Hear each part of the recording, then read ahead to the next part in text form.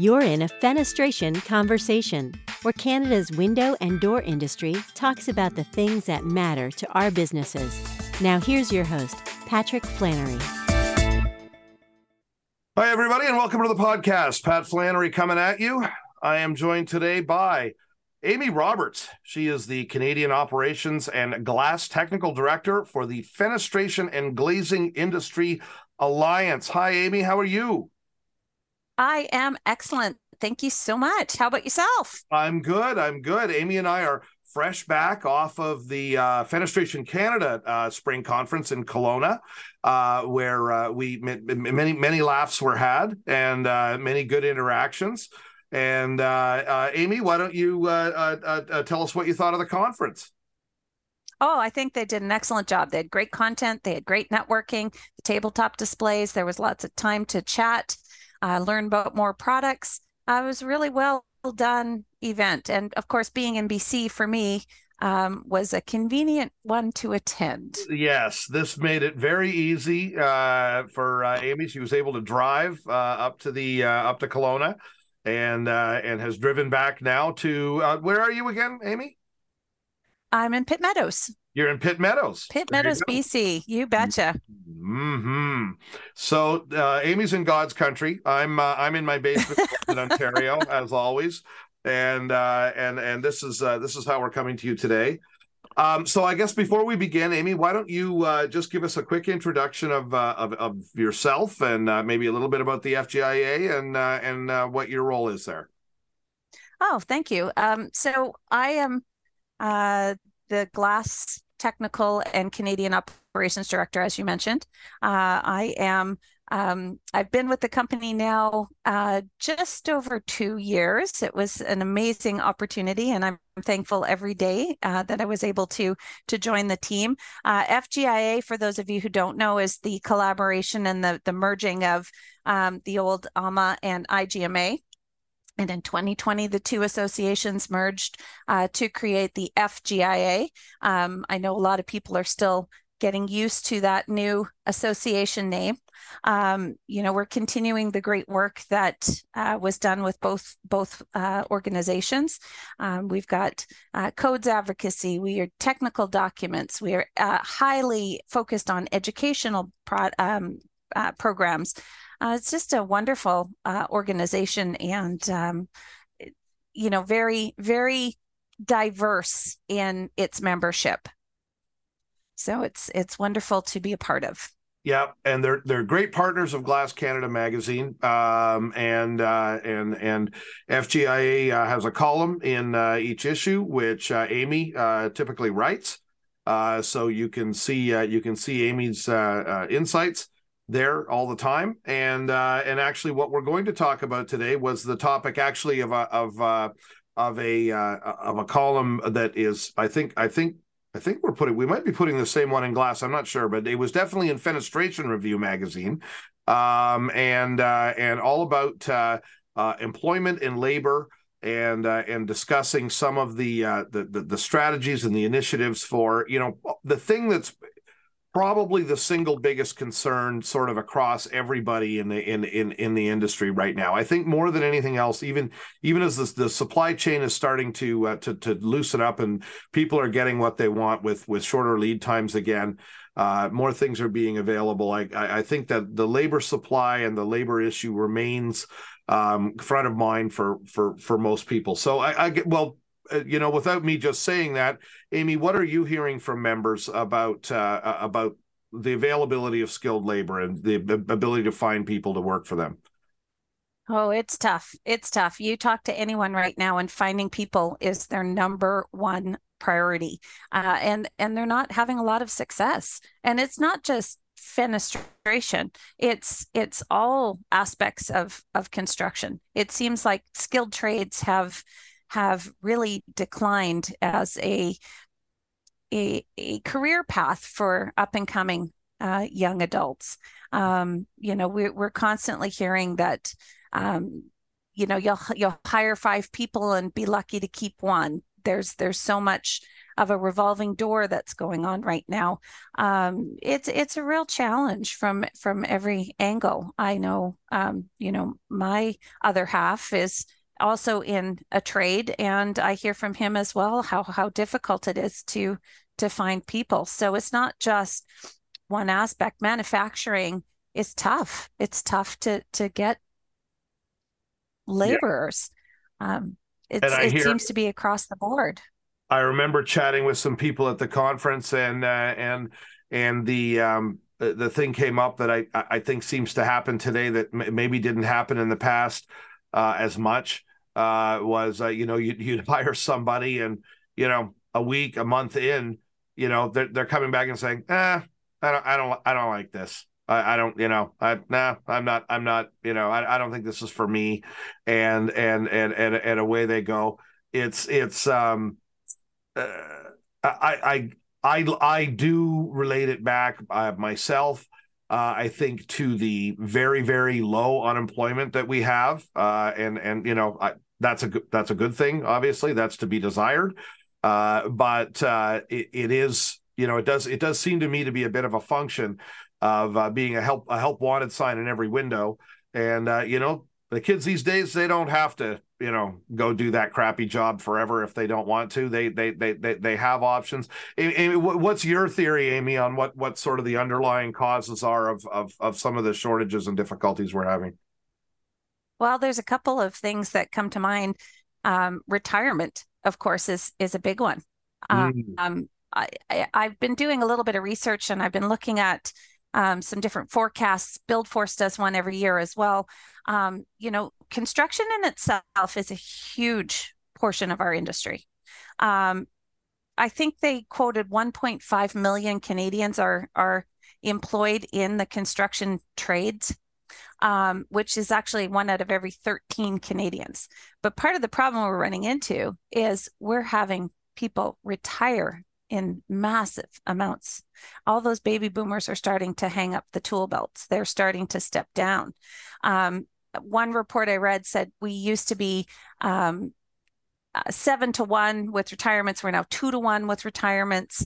That's part of the problem. We also don't have a huge population growth. And another report I had read, all of our labor force growth right now is almost 100% through immigration.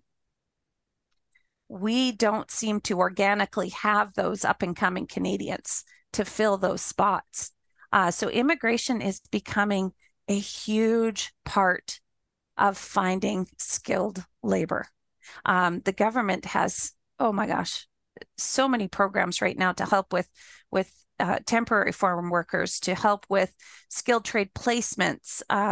They're offering billions of dollars towards these programs to try and help expedite the process of getting your applications through and cutting the red tape. They've got programs, Patrick, where you can basically go on a website, look at resumes and say, oh, you've got the skill I want, you've got the skill I want, and the government will help to fast track those applications to bring people in. It's tough. I really do feel, though, the biggest contributor is our slowly growing population and the huge retirement that we're seeing. Yeah, I absolutely agree. You also people also point to the lack of emphasis on the trades at the high school levels. That a lot of people note that in the 90s, a lot of the shop programs and the technical programs in the high schools went away. At least in my area, they're coming back to some extent. Although the high schools are doing this thing where they kind of specialize. They try to call themselves more academic or more this or more that. And there are high schools that have said, well, no, we're more technical. We're going to use all these shops that we had in the bottom of the school that sat empty for years. And it feels to me like you can draw something of a straight line from that to obviously having less people. But yeah, I mean overall, not as many kids, way more people retiring and coming to the end. in a lot of cases without being able to pass knowledge along before they go. That's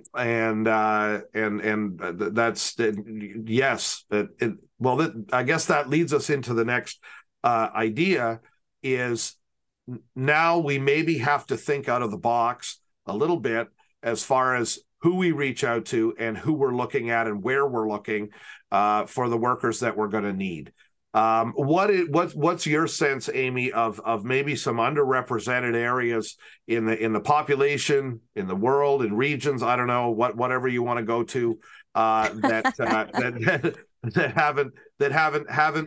haven't been getting involved in the glass industry and maybe could be. Yeah, oh my gosh, I started doing some research, and the programs available right now are incredible. There are billions of dollars, if you add it all up, in programs that are being offered. They are targeting some interesting avenues.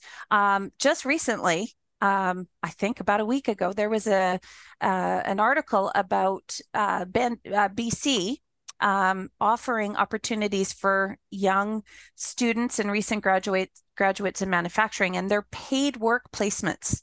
I think the government was putting $3 million towards this program, trying to get that work experience to these kids at no cost to anybody, to try and encourage. There's programs that are out there that are targeting women in the industry, Indigenous in the industry. Mm-hmm. I can speak to a couple of the BC programs that I've been fortunate enough to hear a little bit about. They're really trying to look outside the box. Like I said, the federal government has a number of immigration programs that they're sponsoring to try and get those skilled trade workers in. But there is so much available in the provinces right now. You just have to look. I know I heard recently someone saying, well, we want to send some people back to school, but it gets really costly. They want the employer to pay. We want to get their skills upgraded. And I said, well, BC has this program that it's called the BC Employer Training Grant that will pay for people to go to school to get skills upgrading, and not just construction skills, but soft skills as well. You may have someone who needs to learn to be a better manager, and this program will pay to put people back to school. And I think that's part of the problem, is that there are so many programs out there, but people don't know about them. And trying to source them, you can go down the rabbit hole. Let me tell you, I've done that a few times. Right. But the programs are there. There are programs for women. There are programs for Indigenous. There are programs for marginalized individuals to try and get them into a trade. Some of the programs they have, we've got skilled trade awareness and readiness, which is called the STAR program. $33 million went into that. 2.8 million have been invested in the Get Ready in Trades program. These are encouraging people, Canadians that are facing barriers, to explore careers in skilled trades. There was over, I think it was $250 million that was being targeted for those small and medium-sized employers to help pay for apprenticeship training. So the resources are there, but sometimes sourcing them, if you don't know they're there, you don't know to look for them. And I think that's part of the problem is, associations are doing their best. I can speak for myself. I do a regulatory report at all of our conferences, and I try to give links for some of the programs that are available so that, our membership can get additional information and know where to look. But that's part of the problem. The government of Canada actually has a website that does link you to funding available programs.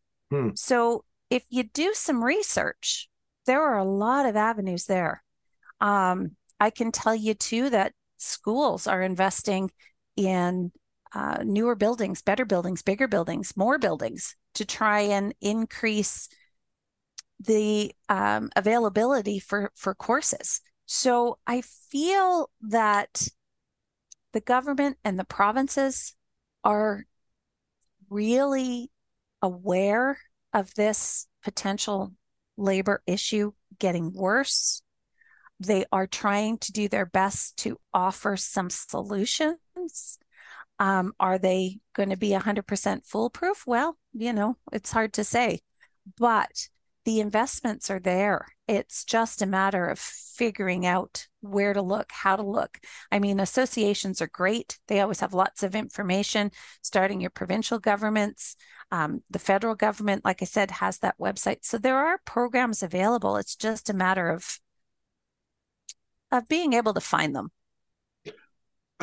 I think that's a great point. And I think what we should do, Amy, is probably after this, I'll get you to send me your list there, and we'll throw links to some of the programs, or maybe at least that Government of Canada website that compiles the programs into the podcast notes here, and at least give people a bit of a starting point, because I think you're right. I think a lot of guys and girls are out there, at their desks in their shops and wondering, well, I posted my job opening in the regular channels, and I'm not getting any response, and I don't know where to go from here. So it would be helpful, and probably glass companies could stand to make a little more effort to engage with some of the government programs, because I know a lot of people are reluctant to do that, and it hasn't been their way of doing things in the past. So possibly, like you say, governments are throwing millions and millions and hundreds of millions of dollars, close to $1 billion probably at these problems. I know here in Ontario, our government has been paying more attention to that than really I've seen in 20 years. That finally some sort of light seems to have gone on, or maybe it's just the ideological bent of the government. I don't know. And they have made a lot of announcements and a lot of efforts to try to do things with skills training and apprenticeship reform. I believe there were. Well, I know. Well, they're having a fight in Alberta right now. The FGIA is none too thrilled with some of the things that happened there as a COVID response. They feel like there was, they said, well, we need more workers, so let's just water down the standard on what an apprentice is. Well, that you can ask whether that's actually the correct route or not. I think that watered down standards gets people into the industry that possibly aren't going to stay there. Now, a lot of this, Amy, is about training, but a lot of companies have needs now. What do you see a lack of training or a need to reform training as as sort of the central thing that's needed here, or are there other approaches? Well, that's a great question. I mean, training is key in any industry to make sure, and here's my take on this. Training, I think, is there if you want it. Right. It is out there. There are some jobs that, there really isn't an opportunity to go to school to get a ticket in working a line in a manufacturing plant. That may not necessarily be something that you can go to school and come out with, but there is training opportunities there. And one of the things that is interesting is that I don't know if people realize that when you get into this industry, a lot of times training is paid and on-the-job training. Right. That's something that I think an Ontario statistic I saw recently said that up to 90% of apprenticeship training is usually paid on-the-job training. There is so much available to some of these small companies too that can take these funds that are available to put people back to school in training areas to get them up to speed. It's a tough balance. You've got to find the people to do it. And I was recently this was an interesting comment too. I was recently at an event, and we were talking about training, and we were talking about investing in people. And somebody said, well, you put this money and you train somebody. What if they leave? And somebody turned around and said, yeah, but what if they don't? Yeah. What if you don't train them and they stay? Yeah. Right. Yeah. Yeah. So that really stuck with me. Yeah. And I thought, gosh, because I've heard that from my husband in his industry. Well, we pay for these kids to go back to school to get their ticket and then they leave. I said, yeah, but do you really want them on the job untrained? I mean, it really was, I don't know, an epiphany to me. All of a sudden, I was thinking about this in a whole different avenue. And I think a lot It of was an kids, interesting takeaway. yeah, it's unenforceable because we don't allow slavery in this country, but it does. But it does. I think a lot of kids would be open to the idea of making a commitment to stay with a company for some period of time, if they receive some sort of training. I've often wondered why approaches like that haven't entirely gotten off the ground, or maybe they haven't been tried very much.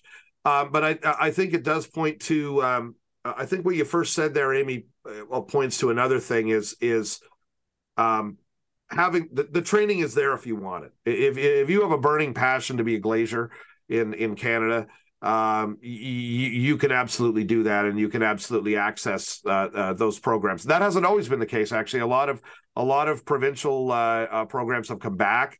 I think there was a period there, again, maybe I'm going back to the 90s, where it looked like there wasn't much available at colleges, and maybe outside of the Finishing Institute programs, there wasn't a lot there, which are sort of run by the union, but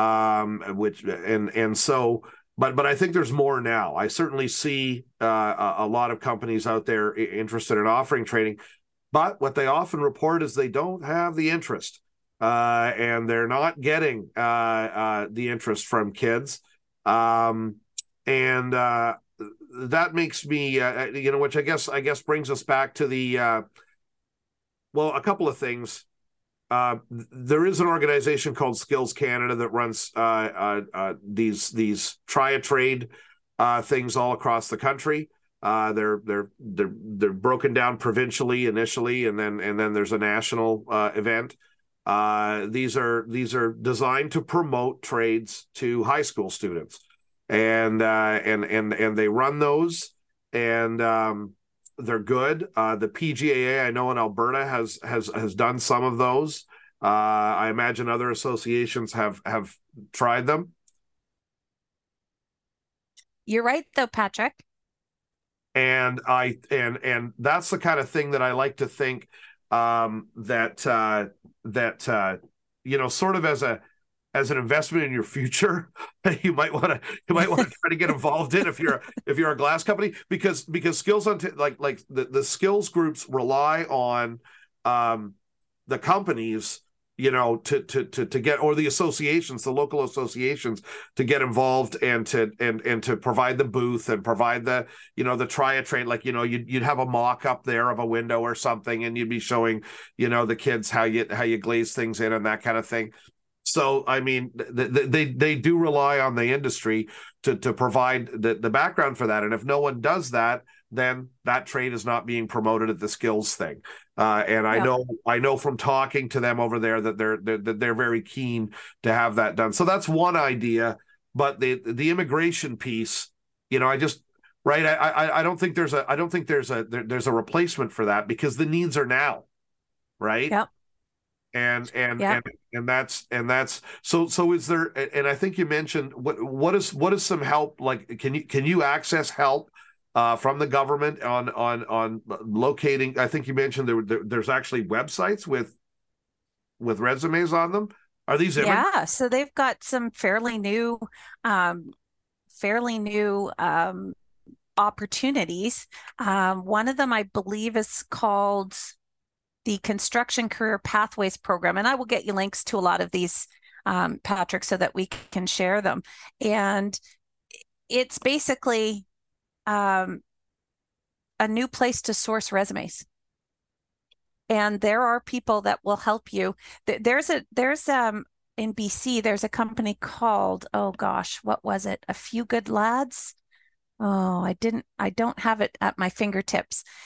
They specialize in that, in helping cut the red tape to get people in. The federal government has these opportunities as well, where they're fast tracking. They also have skilled refugees, which is a separate program, and displaced people that want to build a career in Canada. So it's called the Economic Mobility Pathways Pilot, and it pairs skilled refugees with Canadian employers.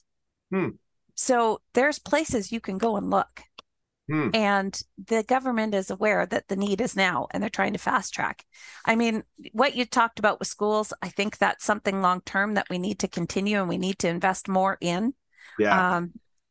I was lucky enough to sit in on one of my niece's career days, if you will, where they brought in the trades, and you got an opportunity to talk to people that are in the trades, and it was eye-opening. My niece was actually shocked. She didn't realize that you could build a career on some of these opportunities, and didn't realize that, this isn't just an entry-level career.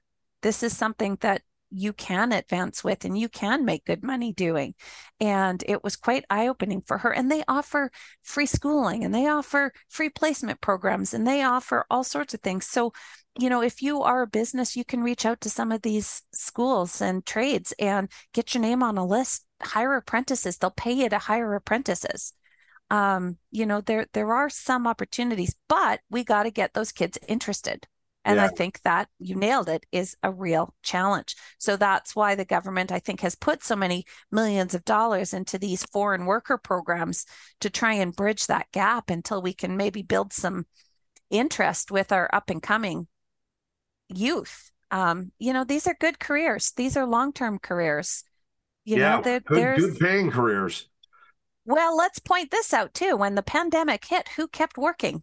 Yeah. We did.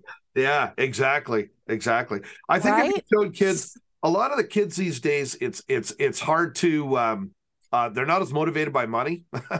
And I think I've always thought that, if you showed a group of young people a skyscraper, a glass facade, a skyscraper, or just a cityscape, right, of any downtown core, and you said, you could be building those, like you could actually be making those, right? I mean, I think that might get some juices flowing with the ones who are so inclined, who are the only ones you're going to reach anyways. But I mean, I think that would interest some people. I think some of the guys would be interested with the fact that you're working way up, 60 stories in the air, and you have to be very brave and cool to do that. Unlike me. Terrifying. That is terrifying. Oh right. But there's people that like that. Yeah, there certainly is. Right. It's not for me. We know lots of them, right? And and there's that element of it. Well, whatever. I'm not going to turn this into a brainstorming marketing session for the industry, but I think maybe that's what's needed, to be honest, to really get the message across. What do you think? Like on the immigration piece, Amy, is it your sense that we have a system where the federal government lets in people, and they are given marks on whether they're eligible for legal immigration, based on what industries they're from, or what skill sets they have, right?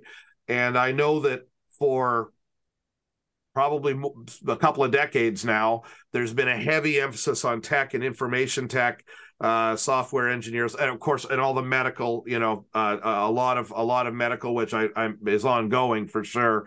But do you think there's more that maybe the feds could be doing to let skilled tradespeople into the country? Or I don't know if you have any sense of what the status of that is. Well, from what I've been reading and what I've been seeing, they're recognizing that construction is going to be suffering for employees, and they are trying to make sure that that's included in all of these programs because Build Force Canada recently did a view of construction labor. And construction is huge. It's 7% of our GDP makes up construction. So if the government's not focusing on this, we're really in trouble. They're predicting that we're still going to be short, even with all of the immigration and all of the new hires that we're getting into this industry. They're still predicting that by 2032, we're still going to be down 62,000 workers.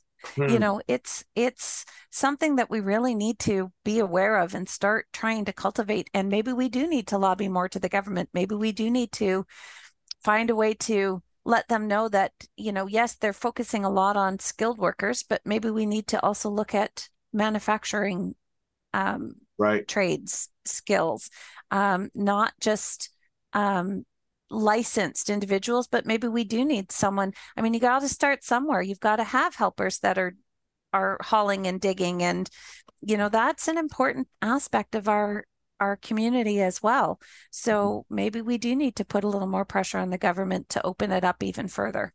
I do think we're heading in the right direction. I do think construction is definitely in the focus of the government. From the programs that I'm seeing that have been launched, it seems pretty apparent that they're taking housing seriously.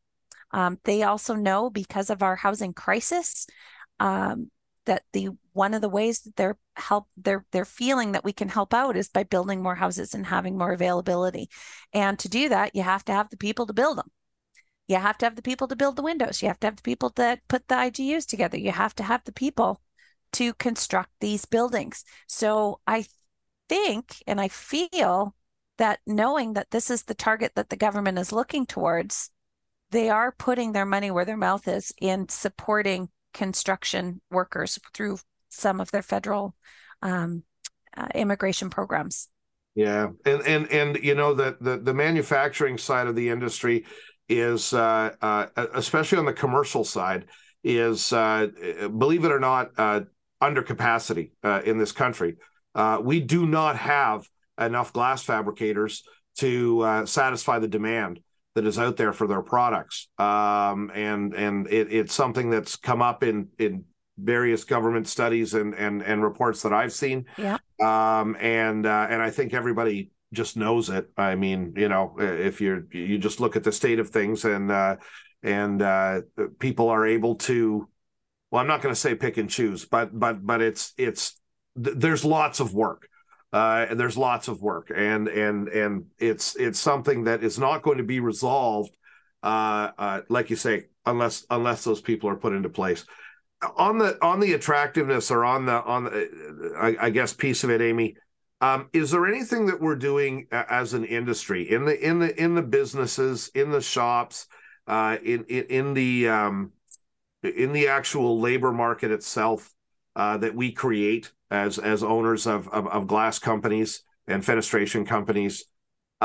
Is there anything that we're not doing that we could be doing to make the industry more attractive to people? Is it too hard ass? Is it too competitive? Is it too busy? Is it too misogynistic? Is it hostile to women? I guess you're a good person to ask. Is it is it hostile to minorities? Are there things there that could be improved? Well, I mean, there's always things you can improve.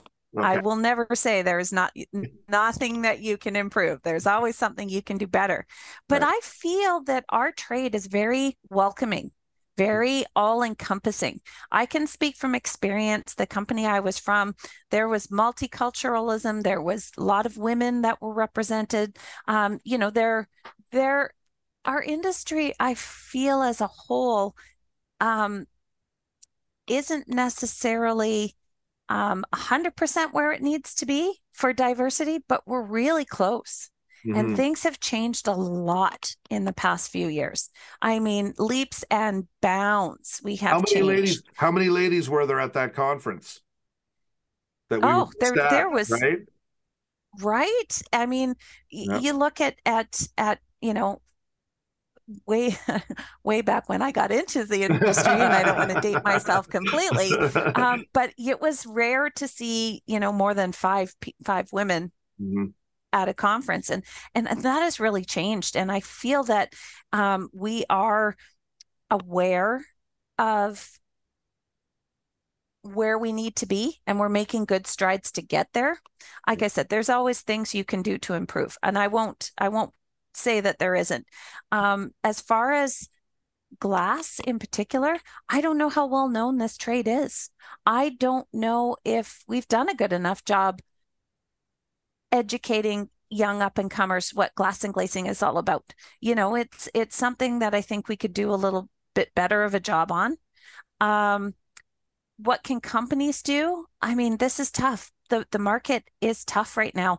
I guess when you're looking at your benefits packages, you got to really try and pin down what's important to people. Is it work-life balance? Is it matching RSPs? Is it extra vacation days? You've got to try and look at how to keep a good culture to support long-term employees. So sometimes a significant culture change is all that's needed, and you'll have employees that are there for a lifetime. There's always something that you can do. Yeah. I think a lot of companies have already figured out that with today's generation, you have to offer some flexibility on working hours, for one thing. That seems to be a pretty much a hot commodity. Chances for your professional people to work from home when they can. That seems to be something else that's sort of needed out there. Mm-hmm. I Offering wonder, training, offering advancements. yeah. This is all part of a good plan to retain employees. That's a big one, and that's a big one. I heard again discussing this just at the conference last week. That was a big one I heard is the dangerous idea that is in the heads of many young people when they think about trades anywhere, or especially working in manufacturing, being in manufacturing, is that it's a dead end, right? This idea that if you get into this, that's all you're going to do. You're going to be on the tools for the rest of your life, and this is it. This is what you do. And of course, you and I know, and everyone listening to this knows, that nothing could be further from the truth. There's all kinds of opportunities to get into all kinds of things. Good God, you can become an engineer if you want. If you want to do that work. And it's a great groundwork to go on to something like that. You can get into various kinds of business. You can get into all different kinds of sales.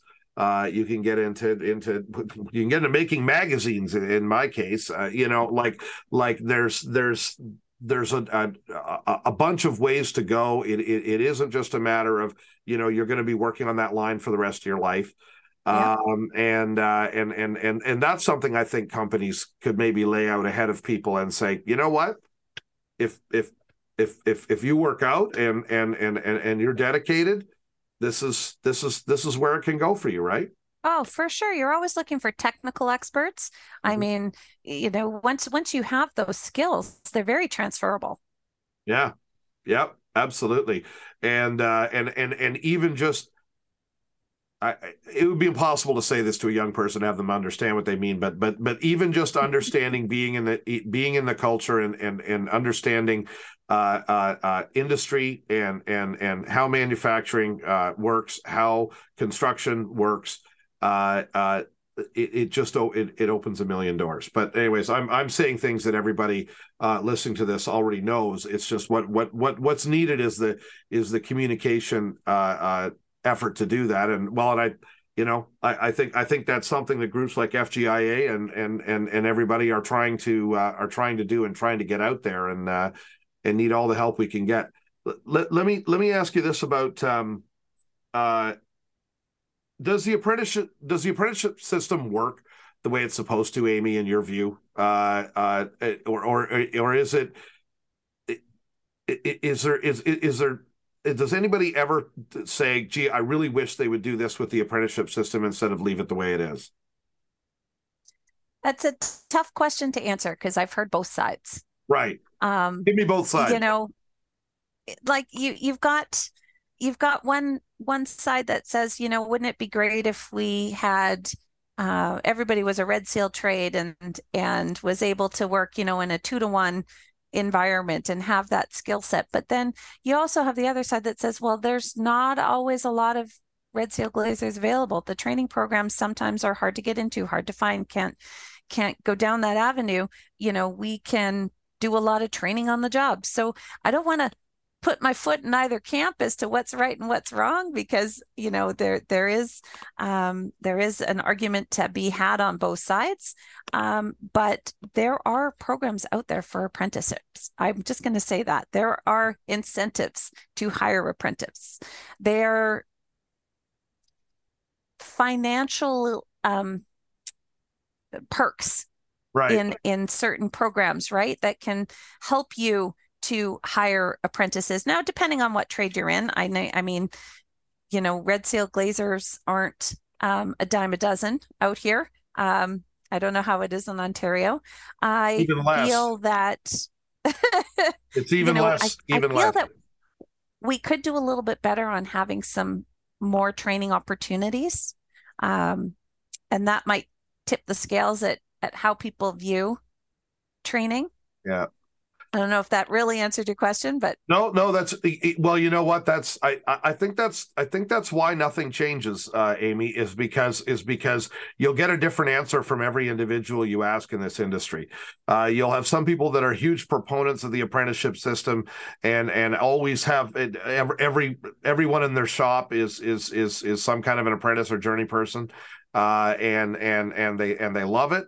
And you have others that abandoned it in disgust decades ago and have nothing good to say about it and think the whole thing is awful. Yeah, but I mean, I don't want to say that that's the only training that's out there too. I mean, right. There are programs. FGIA, has amazing educational programs, and we have installation programs. And the FENBC region has, an installation program. So there's information that's out there that isn't necessarily an apprenticeship program, but the training is fantastic. So, I feel that labeling it apprenticeship might pigeonhole us into a certain area where, I mean, there is training. It might not be a red seal program, but there is training available. A lot of associations offer amazing training opportunities. Yeah. Yeah, absolutely. Absolutely true. I think people get locked into apprenticeship almost as a carryover from the mandatory trades, where you do have to follow that path or else you won't get a provincially recognized ticket and then you won't be able to work. Of course, that isn't the case in our industry. Hypothetically, I could be the one 50 stories up on the side of a building putting in curtain wall.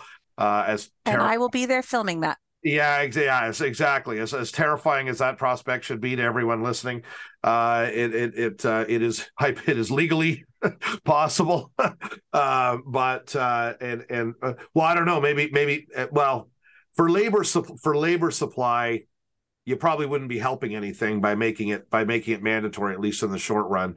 And on manufacturing side, that manufacturing jobs are never mandatory trades. So that's, well, not usually. I mean, pipe fitter, that kind of thing. But that's probably not the right idea there. What else?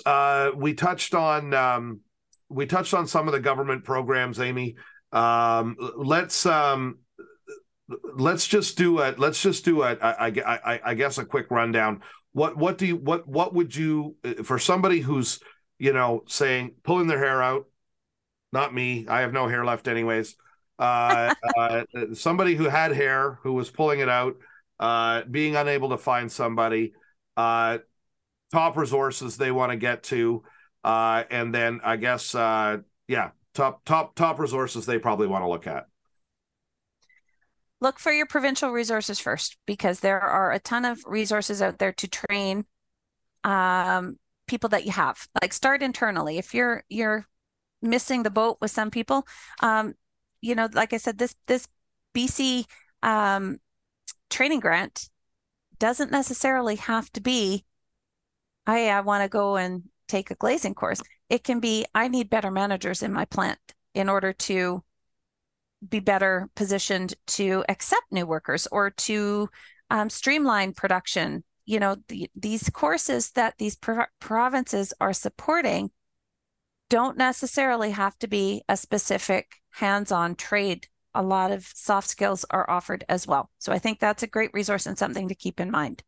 If you want to educate your sales team, if you want to send somebody to school to become better computer friendly, to help streamline your process, lean processing, these courses are available. So I'd start with your staff that you have and see what you can do, because a lot of these pay for 80%, I believe it's up to 80% of training, and up to $10,000 per person. So provinces are a great resource. Then you want to look at if you have any opportunities with your provinces to look into apprenticeships and finding free labor. High schools are offering now these training programs for manufacturing. And BC, this sounds like an amazing program. That's right. Yeah. They're going to pay to get these recent graduates and students into manufacturing, specifically manufacturing. If BC has a program like that, I'm assuming that the rest of the provinces are going to have something similar. I just saw this on May 15th. Yeah, Ontario has it. Yeah, I know. Perfect. So I think this will catch on really quickly. And then barring that, if you're really struggling to find workers, I would be looking at the government programs that are for the women, the Aboriginal, the people who are struggling that have some limitations. They have these programs that, maybe they have people that are just dying to get into fabrication. It's, something that they can do. So then the government is going to help you with some of these placement programs. If you're looking at foreign trades, don't just look at your government. Don't just look at the federal government programs. There are people in the provinces that specialize in this as well that can help you navigate that red tape and speed up the process of bringing people in. I mean, our temporary foreign worker program, the food industry uses that program a lot, right? To bring food in, people in to harvest our food, our crops. We don't have the labor to do that. So this program is amazing. So I haven't dug deep enough into it, but I feel that there is an opportunity to bring laborers in on that capacity as well. They have just made more modifications to this temporary foreign workers program. So start with your province, then go federal. There's lots of resource out there. There's lots of opportunities. You just got to do a little bit of digging. I know I've spoken to companies that have used the foreign worker program. Mostly good experiences. It's that hasn't been bad at all. So for basic labor, which I imagine is kind of a big part of the shortage. That definitely is an option. And certainly outreach to through the groups promoting Indigenous or disabled participation, women in trades, women in trades, that kind of thing. There's a lot. There's like extra government money, exactly, available for all of that. You can get way more help if you open yourself up to those possibilities for sure. And why turn down free money? Yeah. Why would we not want to get help as long and get the labor that we need anyways? So that's the nice thing there. The other thing that you can do is probably talk to Amy Roberts about all of this information. You want to reach out to Amy and ask her your questions, because she's been doing a lot of research into all of this. Amy, where do people get a hold of you? A. Roberts at FGIAonline.org. Oh boy! And I'm happy to help in any way I can. I have been looking at this. You're right, Patrick, for a few months now.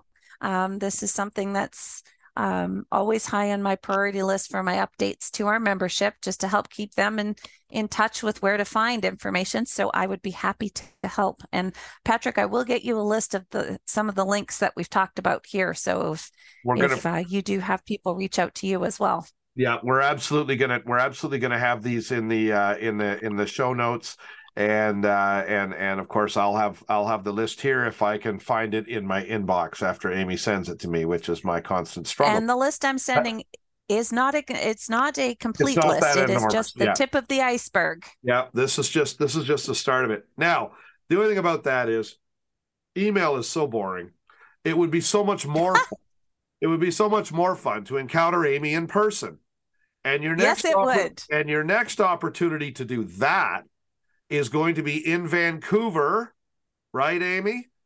Yes, it is my hometown. Yes, her hometown. You're going to have Amy in her natural element, and this is Amy. Tell us all about the big FGIA summer conference that's coming up. Okay, so the summer conference is going to run from June 12th to June 15th. June 12th, we actually, pardon me? It's almost here. I know it's incredibly fast. I Yeah. can't believe it's almost here. But on the Monday the 12th, we do have some extracurricular activities such as whale watching if people are interested in participating. One of the other unique things that we're doing this conference is we're offering to our FenBC region members a one-day opportunity to attend a one-day of this conference instead of the whole conference. Oh. So if you are a FenBC member and you are interested in attending the FGIA conference to get a feel for what it's all about, we do have some FenBC sponsored programs that day as well. Some hands-on opportunities, some Canadian specific content. Please reach out, go on our website. We have a great conference lined up for Vancouver, and I'm very excited for it. FGIAonline.org is the website where you can get all the details. I miss no opportunity to praise FGIA, which of course was the amalgamation of IGMA and AAMA into one organization, and carrying on the tradition of involvement with Canada. This is a North American group. The AAMA makes standards that are quoted all over North America and all the codes all over everywhere. And the National Building Code, yeah. The National Building Code, AAMA standards are always there. And yet, every other conference is in Canada. And this has been a remarkable commitment to a real North American presence, as far as I'm concerned. And I've always praised Margaret Webb for that, for her many years of making sure that happened. And now I'm praising Amy and Janice and everybody over at FGIA for continuing that tradition, because we really appreciate it up here. And please, good folk listening here, Canadians, get out there in droves, please, support this, because we really like to have this kind of the FGIA has a very technical, a very big depth of technical knowledge and expertise. When you go to those conferences and you sit in those meetings, you hear people talking about the test labs that they've built and the apparatus that they're making and how they're blowing things up with pressure machines, and it's very fun, and well, it's fun for the science geeks. But anyways, it's send your technical guy, send your product guy, and it really is good for that, and it's really nice to have that happening half the time in Canada. So I encourage everybody to get out and do that. And here we are in Vancouver in just a couple of weeks. I'll be there. Amy will be there. And if that doesn't scare you off, then you're probably you're probably ready to be in this industry. So that's my pitch. Yeah, no, it's gonna be an excellent conference. I'm very much looking forward to it. Yeah, I think so. And just to throw it out there as well, next summer we're going to be in Montreal. Oh my goodness. Well, I'm gonna have to start dieting now, in order to be ready to eat and drink in Montreal, because that's the place to do it, in my opinion. They always have great restaurants. Okay, FGIAonline.org is your website for the conference. We're going to have links to the things Amy has spoken about in the show notes. Thanks, everybody, for getting this far with us. And thanks very much to you, Amy Roberts, for thank you for having me. Yeah, that was I really appreciate the opportunity. Wonderful. Well, thanks, Amy, and we'll all be thinking and talking about some of the things you've raised here regarding our labor supply and how to make our lives a little better on that front. So, thanks again. Fenestration Conversation is a presentation of Fenestration Review Magazine and Annex Business Media.